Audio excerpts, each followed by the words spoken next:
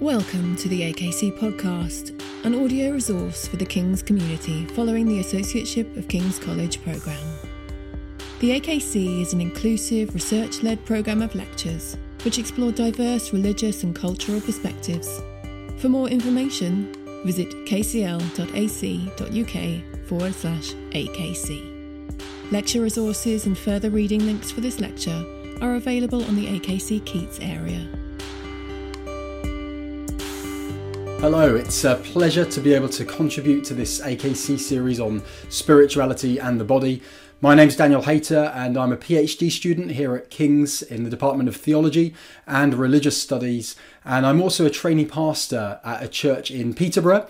And so what I'm going to be talking about today is hugely important to me, both personally as a Christian and also as a Christian leader, but also from an academic point of view. And so hopefully I can communicate some of the interest academically, but also help you understand that what we're going to be talking about today is something that has actually provided hope for millions of Christians worldwide for the last 2,000 years.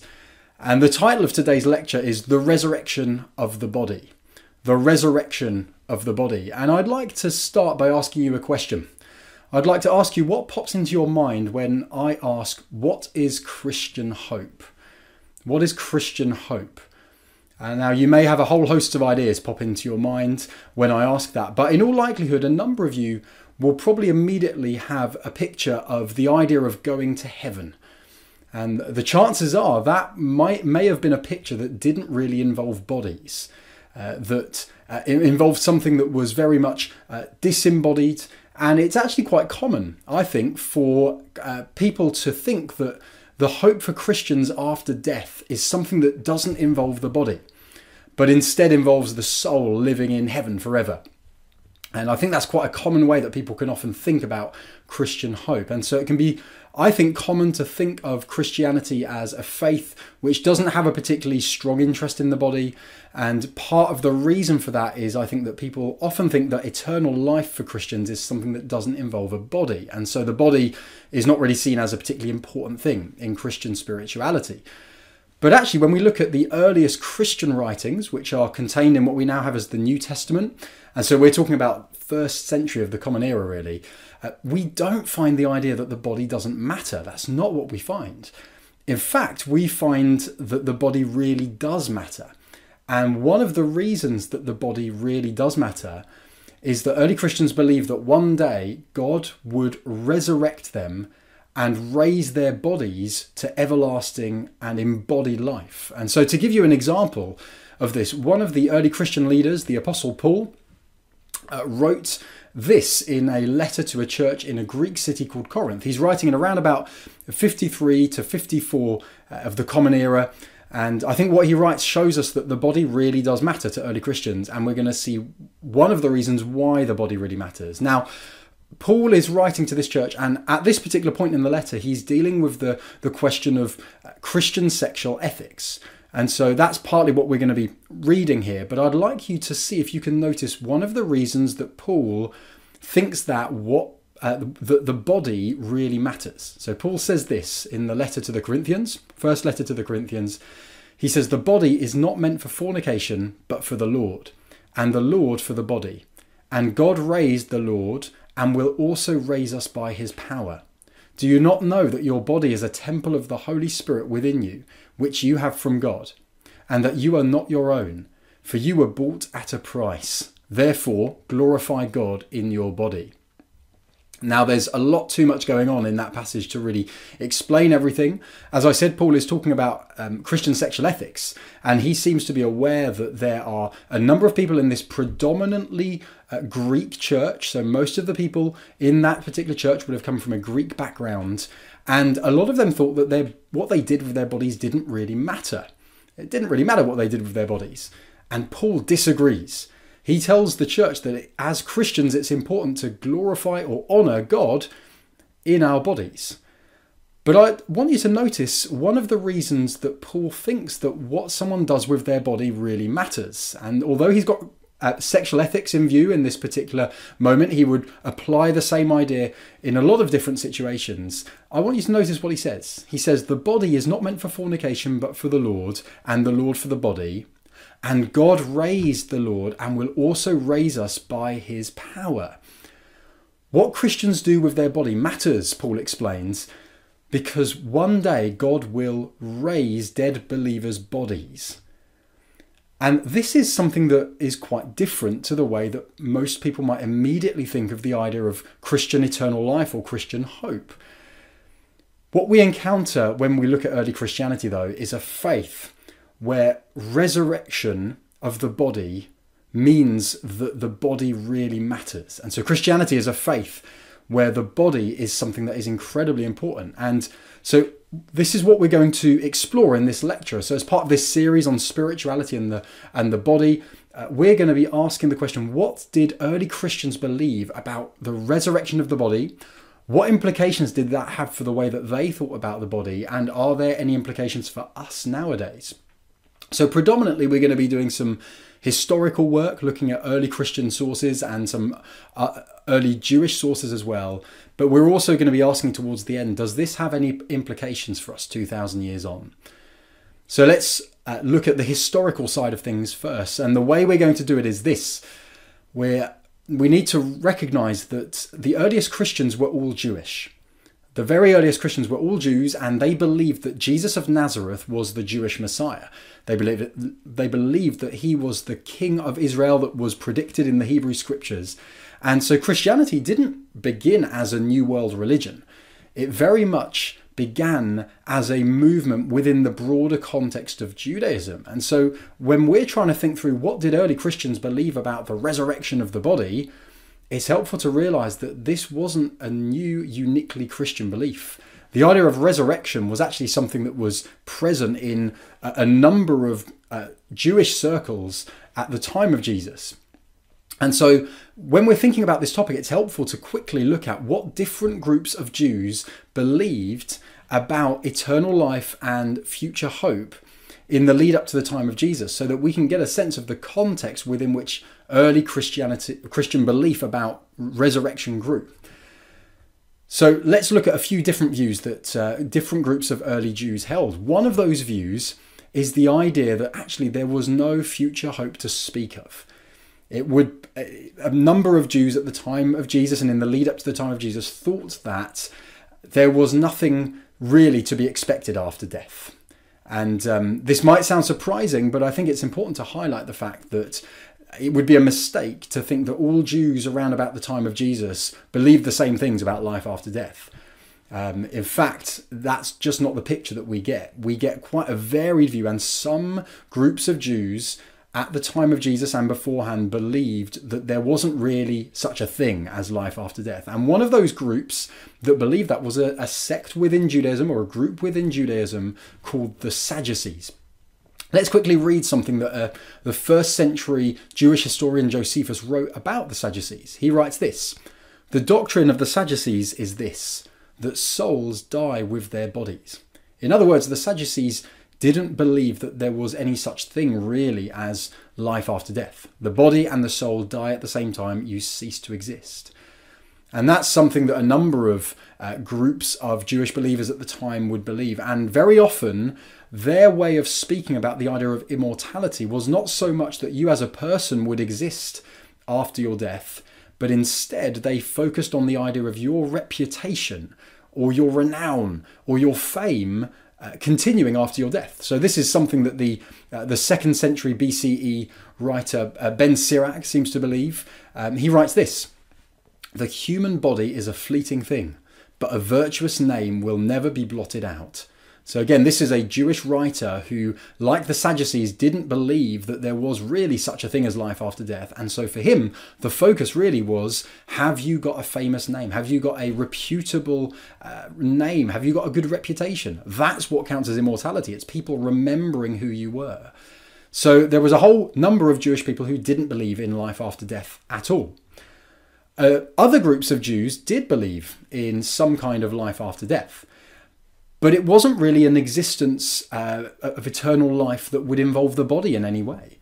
Let's have a look at one example from a early Jewish philosopher, 1st century of the Common Era, and his name was Philo of Alexandria.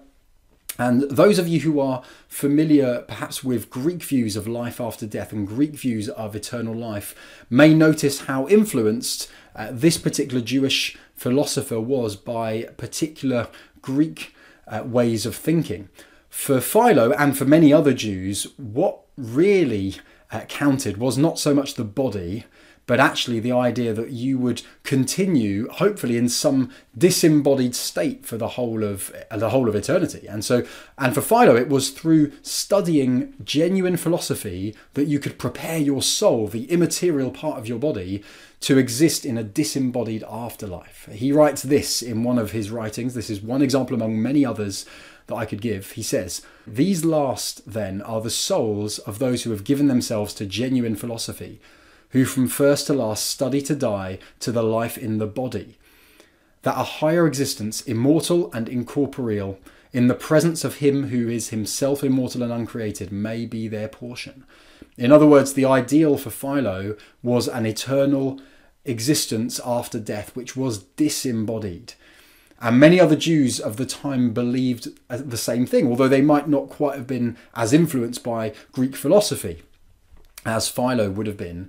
They nonetheless believed that the hope for righteous Jews was a disembodied everlasting life. The body was something that wouldn't continue into the eternal future.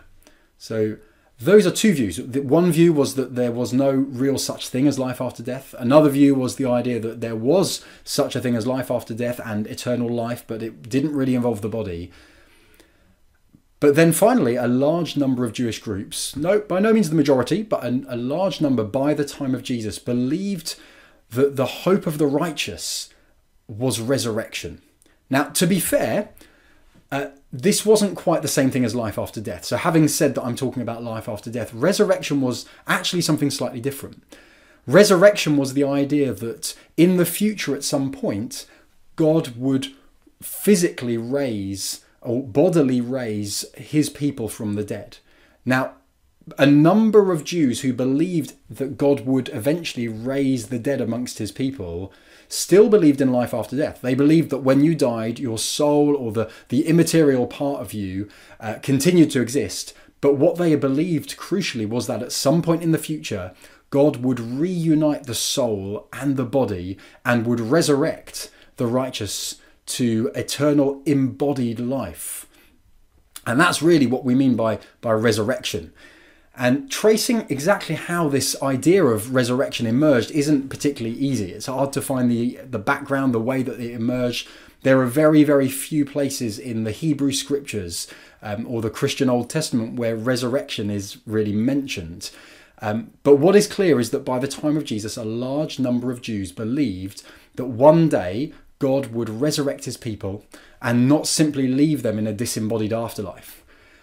But that didn't mean that everyone who believed in resurrection amongst early Jews agreed on the details. Far from it. In fact, the idea of resurrection seemed to allow different groups to think through what is it that the resurrected body might actually look like. And they came to quite different conclusions. For some people, the resurrected body would actually be pretty much exactly the same as the body that died, but presumably reconstructed if, I don't know, limbs had fallen off and there'd been decay. And one example of this way of thinking comes from the book of 2nd Maccabees, and you can read this for yourself. You can read the whole account for yourself if you get a Bible that has the Apocrypha in it. It's contained within that collection of writings called the Apocrypha, between the Christian Old Testament or the Hebrew Scriptures and the New Testament. And in chapter 7 of 2nd Maccabees, there's a really graphic description of the torture and execution of 7 Jewish brothers who refused to give up Jewish practices. Now, there was a particularly brutal persecution of the Jews in the 2nd century BC by the Syrian Greeks. They were known as the Seleucids, and under their king Antiochus IV, there was a decree that prohibited Jews to practice Jewish customs, such as circumcision or the food laws.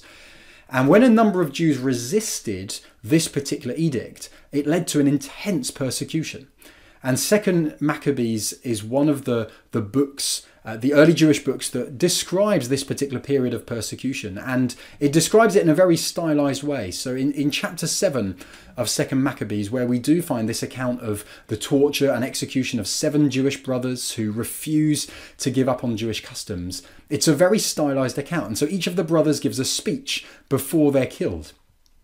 And what is important for our sakes is that a number of them mention the fact that they're willing to be killed and tortured and even mutilated because they believe that one day God will resurrect them.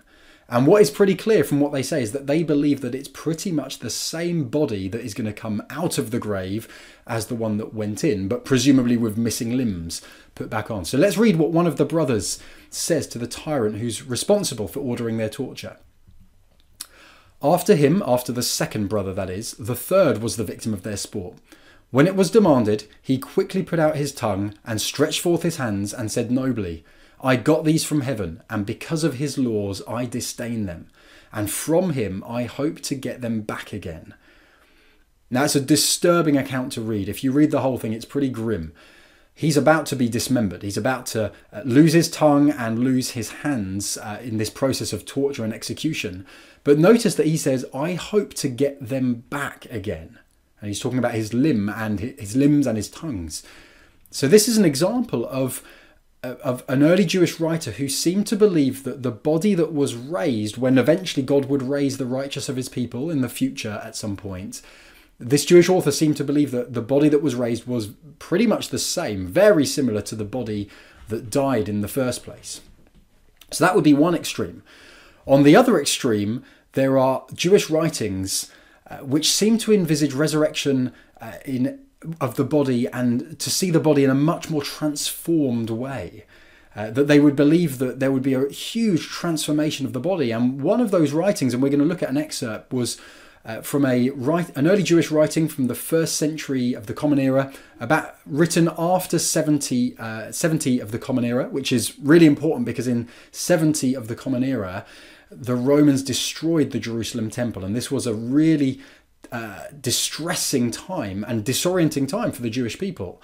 And so writing after this horrific, disorientating time, the destruction of the temple, the writer of this book called Second Baruch ends up envisaging a future resurrection where it wasn't just the same body really that was raised that would exist into eternity, but a completely transformed body. This is what is written in Second Baruch. As for the glory of those who prove to be righteous on account of my law, their splendour will then be glorified by transformations, and the shape of their face will be changed into the light of their beauty, so that they may acquire and receive the undying world which is promised to them. And time will no longer make them older, for they will live in the heights of the world, and they will be like the angels and equal to the stars, and they will be changed into any shape which they wished, from beauty to loveliness, and from light to the splendour of glory. So this is a very different understanding of the resurrection body than we read earlier from the book of Second Maccabees. The idea of choosing, like in that final section that we read, the idea of those who have been raised from the dead will get to choose what kind of shape their body is fascinating. This is still resurrection, but it's a very different picture of what the body might be like. It's a much more transformed view.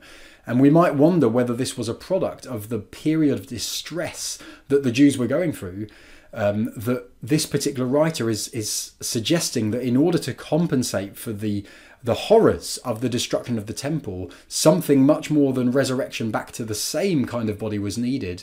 It was a transformed resurrection that was needed. Now, those would be the two extremes of what the body might look like when it's raised. But most Jewish writings of the time didn't tend to comment on what the body looked like. And so we've only got a few bits of evidence to go on. But it seems that whether or not they mentioned the body explicitly, whether it was transformed or whether it was just the same body, it seems that resurrection for Jewish people at the time implied that a body was raised. It wasn't just a metaphor for talking about disembodied immortality. Now into this mix comes Jesus. Jesus was a Jewish man, And we need to ask the question, what did Jesus believe about life after death? What did Jesus believe about eternal life? Because presumably what Jesus believed is going to hugely influence what early Christians believed.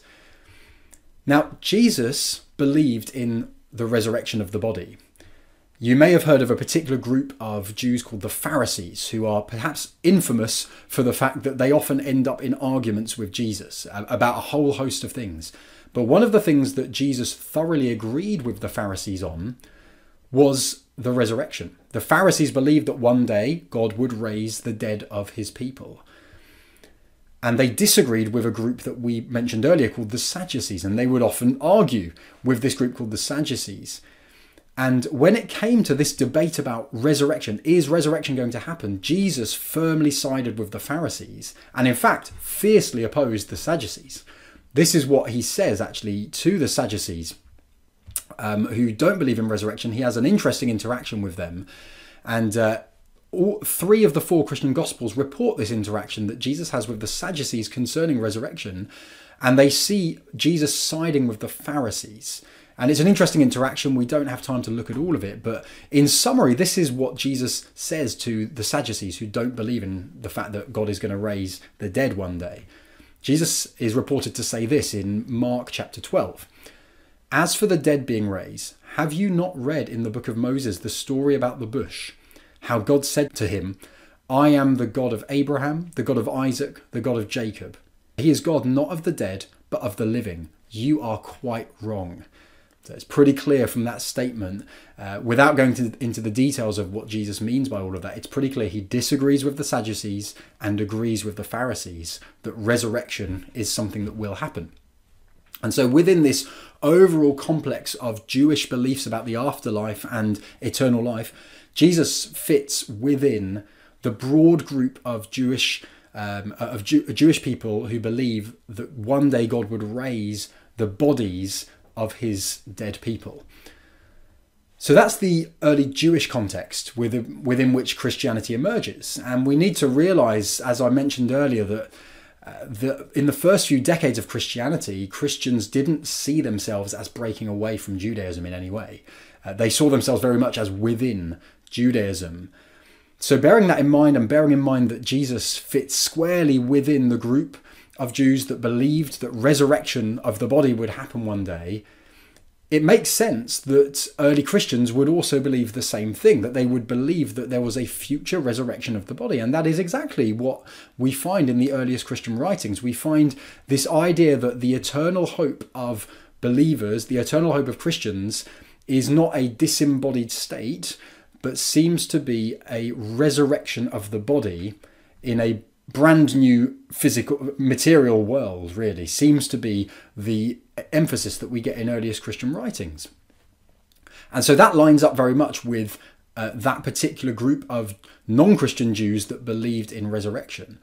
But there was an important difference, and that important difference is central to Christianity. And against all expectations, early Christians believed that Jesus of Nazareth, who had been crucified, killed by the Romans, had actually been raised from the dead already.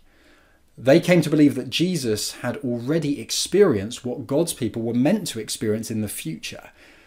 And so this particular belief in the resurrection of Jesus was so central and so climactic within early Christianity that early Christians shaped what they believed about their own future resurrection around Jesus and around his resurrection. And this is something that the Apostle Paul explains in the same letter that we looked at a little bit earlier, in his first letter to the Corinthians. And in this letter, he is seeking to help a particular group within the Corinthian church that understand that Jesus' resurrection guaranteed that they would one day be raised. And here's one of the ways that Paul explains it in this first letter to the Corinthians. In fact, Christ has been raised from the dead, the first fruits of those who have died. For since death came through a human being, the resurrection of the dead has also come through a human being. For as in Adam all die, so all will be made alive in Christ, but each in his own order. Christ the first fruits, then at his coming those who belong to Christ. So the Jewish idea of future bodily resurrection has been thoroughly reworked around Jesus. And we can see that in this small excerpt. And firstly, what Paul does to show how this is shaped around Jesus is he uses an illustration from agriculture to help us understand. He calls Christ, I don't know if you noticed in the passage, he calls Christ the first fruits of those who have died. Now in agriculture, the first fruits refers to the first produce of the crop in a particular field. But the idea with first fruits is it wasn't expected to be the only crop. It was, in some sense, it was evidence of the fact that there was more crop to come. You wouldn't be satisfied with just the first fruits. You would want to make sure there's the rest of the harvest. And the first fruits in some way guarantees the rest of the harvest. And so Paul explained that Jesus' resurrection was a little bit like the first produce in the field. It guarantees that there's more to come. And so Jesus' resurrection halfway through history, which was something that no Jewish person who believed in resurrection would have expected. They expected resurrection to be something that happened in the future to all of God's people at once. But this had suddenly happened, early Christians believed, to one person in the middle of history. And Paul is saying that that particular resurrection of Jesus halfway through history guarantees the resurrection of God's people at the end of history. So that's the first way that Paul shows that resurrection is reworked around Jesus. Secondly, he notes that it's specifically those who are followers of Jesus who will experience resurrection. And so again, it's reworked around Jesus as a person. And thirdly, he explains that the resurrection of the rest of the dead, so Jesus was the first installment, the resurrection of all of the rest of God's people will happen when Jesus returns. Now, the early Christians believed that after his resurrection, Jesus ascended to heaven to be seated at the right hand of God the Father. And they believe that one day he would return. And Paul here is emphasizing that it's when Jesus returns that the rest of God's people are raised from the dead. And so bodily resurrection is reshaped around Jesus. But as we're speaking about the spirituality of the body in this lecture series, we're going to ask the question, as we did earlier with the early Jewish views on resurrection, we're going to re-ask the question, what did early Christians think that the resurrected body would be like? And again, Paul helps us in this passage. Paul addresses the question of what does the resurrection body actually look like? What is it that believers will look like when they are raised from the dead? What will their bodies be like? And that's something that Paul answers. And this provides us with some of the earliest Christian evidence of what early Christians believed about the resurrection of the body. And we at least get Paul's perspective on the matter here. And it seems that some people in the Corinthian church found the idea of a body coming back to life kind of laughable or ridiculous. And so Paul wants to help them understand. And the way he does that is he helps them with an analogy. He compares the idea of a body dying and rising again to a seed being planted and a plant growing. He says this, "As for what you sow, you do not sow the body that is to be, but a bare seed, perhaps of wheat or of some other grain. But God gives it a body as he has chosen, and to each kind of seed its own body." Now, this is a really helpful analogy when we're thinking about what does the resurrection body look like according to Paul. It's a helpful analogy because think about a seed and think about the plant that grows from it.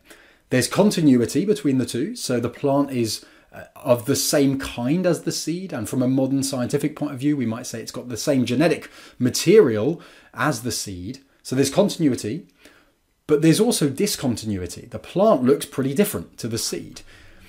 And so Paul seems to be saying that the body that is raised when Jesus returns, when the followers of Jesus are raised from the dead, he seems to be saying that the body that is raised will have an element of continuity with the body that dies, but there will also be a difference. And what is that difference? Well, Paul helps us to understand that by pointing out a few contrasts between the body that dies and the body that is raised. And let's read another excerpt from the same letter. Paul is continuing to help explain to this Corinthian church what the body will look like. And he says this a little bit further on. "So it is with the resurrection of the dead. What is sown is perishable. What is raised is imperishable. It is sown in dishonour. It is raised in glory. It is sown in weakness. It is raised in power. It is sown a natural body. It is raised a spiritual body. So Paul uses the idea of sowing and raising. So he's keeping the idea of the seed and the plant going on. And he gives us 4 contrasts between the body that dies and the body which will be raised when Jesus returns. The first of those is perishable versus imperishable. Bodies which haven't been raised to everlasting life yet get sick, ill, and eventually die. And Paul, in the world that he lived in without medical care of the same kind we have, would have been even more aware of that than we are. But none of these things are true of the body that's raised. It's imperishable. That's the word that Paul uses to describe it. In other words, it's not raised again as a body that lasts another 70 or 80 or so years. It's being raised as a body that never experiences decay and death again. So that's the first contrast. Perishable versus imperishable. The second contrast is dishonour versus glory. That the most noble and attractive bodies eventually decay and die. They eventually end up having dishonour. But in the resurrection, Paul explains, that won't be the case. Instead, the body that is raised is an honourable, or perhaps we might say a noble body. It doesn't suffer from dishonour or shameful things to do with the body. So that's the second contrast. The third contrast is weakness versus power. That somehow the body that is raised won't be subject to the same weaknesses as the present body is. The limitations that are on our present bodies, the limitations that were on the present bodies of the Christians that Paul is writing to, will no longer be there in the age to come when Jesus returns and when they are bodily raised from the dead. That's what Paul's explaining. And then the final contrast is natural versus spiritual. Now here we've got a little bit more of a difficulty because there's a translation difficulty in this particular text. So in the ancient Greek that the New Testament was written in, the term natural in Greek is psychikos. And some modern translations of the New Testament have translated that word as physical. And you can see how that is. I mean, the words sound quite similar, but I think this is misleading because if you contrast physical and spiritual, it makes it sound like the resurrection body is immaterial, that it's not actually a body. And it might just be a shorthand way of referring to immortality of the soul or disembodied immortality. But actually the word psychikos could literally, it'd be quite clumsy to translate it this way, but you could literally translate it as soulish. And it comes from the Greek word psyche, which means soul. And so the idea of soulish could be, and now what does that mean? Well, it's likely that these words soulish and spiritual were not so much referring to what the body was made of, as if one body was made of soul and the other body was made of spirit, but it seems to be more likely to be referring to what the body is, we might say, animated by. That the present body is something which is animated by the human soul. Or another way of phrasing that is to say that it's controlled or animated by that which is natural, that which is natural to human beings. But the resurrection body will be fully animated by the Spirit of God. And so the body is able to be called spiritual. And the body that's raised will be suitable to be fully animated, not merely by a human soul, but fully animated by the divine Spirit.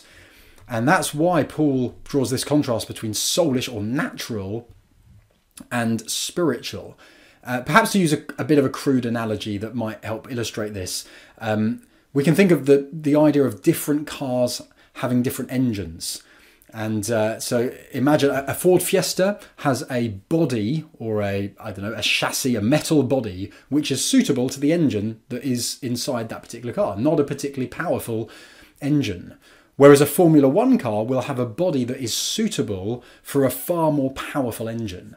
And it seems like there's something vaguely similar to that going on in this particular passage. It's a little bit of a crude illustration, but it hopefully illustrates that a little bit. One New Testament scholar comments on Paul's conception of the body here, and he says this: The point is rather that a resurrection mode of existence, characterized by the reversal of decay, splendor, power, and being constituted by the direction, control, and character of the Holy Spirit, would be expected not to be reduced in potential from the physical capacities which biblical traditions value, but enhanced above and beyond them in ways that both assimilate and transcend them. It's a little bit of a mouthful of a quote, but in other words, what this scholar is explaining is that the biblical tradition, which early Christians held to, they held to the biblical tradition of the Hebrew scriptures. The biblical tradition saw the body as a good thing. It was a good thing. Material creation was a good thing. And this scholar's explaining, and I think he's right, and I think he's representing Paul accurately, that the resurrection doesn't diminish the importance of the body. In fact, it actually emphasizes it and involves a better, improved body. And I think that is what Paul's talking about. I don't think Paul is saying that when the dead are raised when Christ returns, they no longer exist in a body. It's just a spirit. I think what he means is they exist in a body that is better and improved and is able to be fully animated by the Spirit of God. So we've got those four contrasts which are quite helpful. We've got the contrast of perishable versus imperishable. We've got the contrast of dishonor versus glory, the contrast of weakness versus power, and the contrast of natural versus spiritual. And so early Christians, like a large number of early Jews, believed in the future resurrection of the body. And we've got, obviously we're looking specifically at Paul there. We don't have time to go into lots of details about other Christians, but early Christians did believe in the resurrection of the body. And it seems that Paul's conception of this body was that it would be a transformed body, not a return just back to the same body that we currently have. But what implications does this have for us 2,000 years on? Now, obviously, from a historical point of view, it's quite helpful. I mean, from an academic point of view, it's interesting. I'm mainly interested in the historical study of early Christianity. And so for me, it's interesting from an academic point of view to think through what did early Christians believe about the resurrection body? How did that impact the way that they acted and the way that they thought through life? So it's interesting from an academic point of view. But I think it's also a helpful corrective to the popular, I think, misunderstanding of the idea of Christian hope, as if it's some kind of disembodied eternal state in some kind of ethereal heaven where there's nothing particularly tangible or almost real about it. The historical Christian hope is much more tangible than that. And so Christians worldwide confess the words of the Nicene Creed that state, we look forward to the resurrection of the dead and to life in the world to come. Christian hope, traditional Christian hope, historical Christian hope is an embodied hope. And for those of us who are from a Christian faith, this is hugely encouraging. And it's something that is encouraging for me personally in my own particular Christian faith. But it's also very helpful to me as a Christian leader in terms of helping other Christians as they navigate life in this world. And I'm going to pick up on two particular areas that I think that the idea of the resurrection of the body helps us when we're thinking about our own context 2,000 years on, whether we are interested in what Christians believe or whether we ourselves come from a Christian faith and we want to apply this to our own lives. I think one of the implications that the resurrection of the body has is it emphasizes the goodness of the body, the intrinsic goodness of the body and the material world. The biblical account of creation reports that when God created the cosmos, and he created the material world and human beings within it, that his assessment of it was that it was very good. And the idea of the resurrection of the body underlines the fact that creation and the body is a good thing. In the Christian tradition, God's purpose for the world is not to do away with it or throw it in the rubbish dump, could be a crude way of putting it, but is actually to transform and redeem it. And the same goes for for bodies. And that means that care for the body is a good thing, that there is something actually quite spiritual about what we do with our bodies. The early Christians cared for one another's physical needs. They would often care for the poor. They would care for those who have physical needs. They would care for those who are ill. And part of that would be rooted in their understanding of the resurrection of the dead. And that highlighted the fact that bodies are not a bad thing. They're not a less than desirable thing. They are something that God intended for this world. And yes, we live in a world at the moment which is subject to decay and illness and death, but that doesn't mean that the body isn't a good thing. And the idea of resurrection of the body underlined that. It underlined the intrinsic goodness of the body. And I think this also has implications if we're thinking more broadly than just our own physical bodies, if we're thinking about the environment. So to affirm the goodness of the body and the fact that in resurrection God affirms the goodness of the body also, I think, suggests that there's a responsibility on us to care well for the material world that we live in. And so questions of climate change and care for the planet and the idea of making sure that we are caring for this material world, it might not be central to the Christian message, it might not be central to Christian tradition, but nonetheless, I think it's a really important implication of Christian belief. That if this material world and our material bodies are good, and I think resurrection affirms that in the Christian tradition, then caring for them is important. We can't just say our bodies don't matter. The material world doesn't matter. Actually caring for the body and caring for the material world is an important thing. So that's one area of implication. I think it has implications in terms of emphasizing the goodness of the body and care for the material world. But it also, I think, has implications when it comes to suffering and comfort for suffering. For many, the topic of our own bodies might actually be a source of discomfort or even pain. And the Christian message is able to provide comfort for those for whom bodily existence is fraught with pain. It might be due to long-term illness or just the experience of physical pain or the distress of the idea of disconnect with one's own body. And after all, the Apostle Paul referred to our present bodies as perishable. And so Christianity has a framework within which we can make sense of the suffering of this present world and the physical suffering that our bodies go through. But the Christian message of resurrection is also able to provide hope and comfort because it proclaims that one day bodily pain and suffering will no longer exist. So the Christian message of resurrection is, by implication, able to provide a framework within which we understand and are able to sympathize with physical suffering. But it also provides a framework which gives hope and comfort that pain and illness will not always exist. And that helped Christians throughout the centuries. It helped early Christians when they were facing martyrdom and persecution.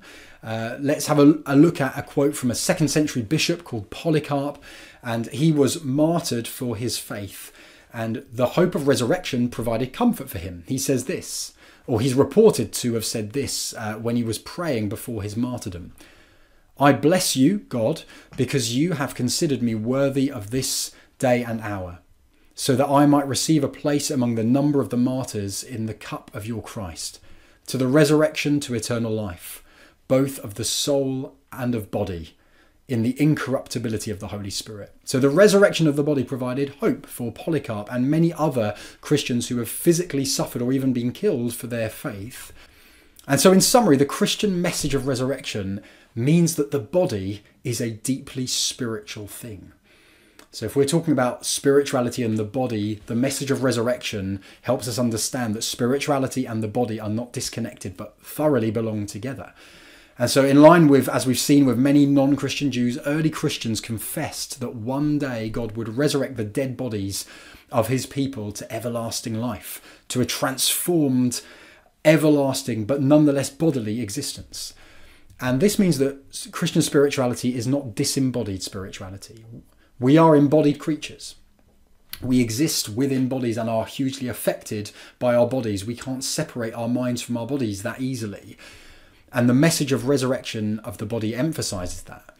And as I suggested at the start of this lecture, popular conceptions of Christianity can sometimes view Christianity as having a negative view of the body. But hopefully you can appreciate now that the Christian message of resurrection gives us evidence of a faith in which the body and the spirituality of the body really matter. Thank you.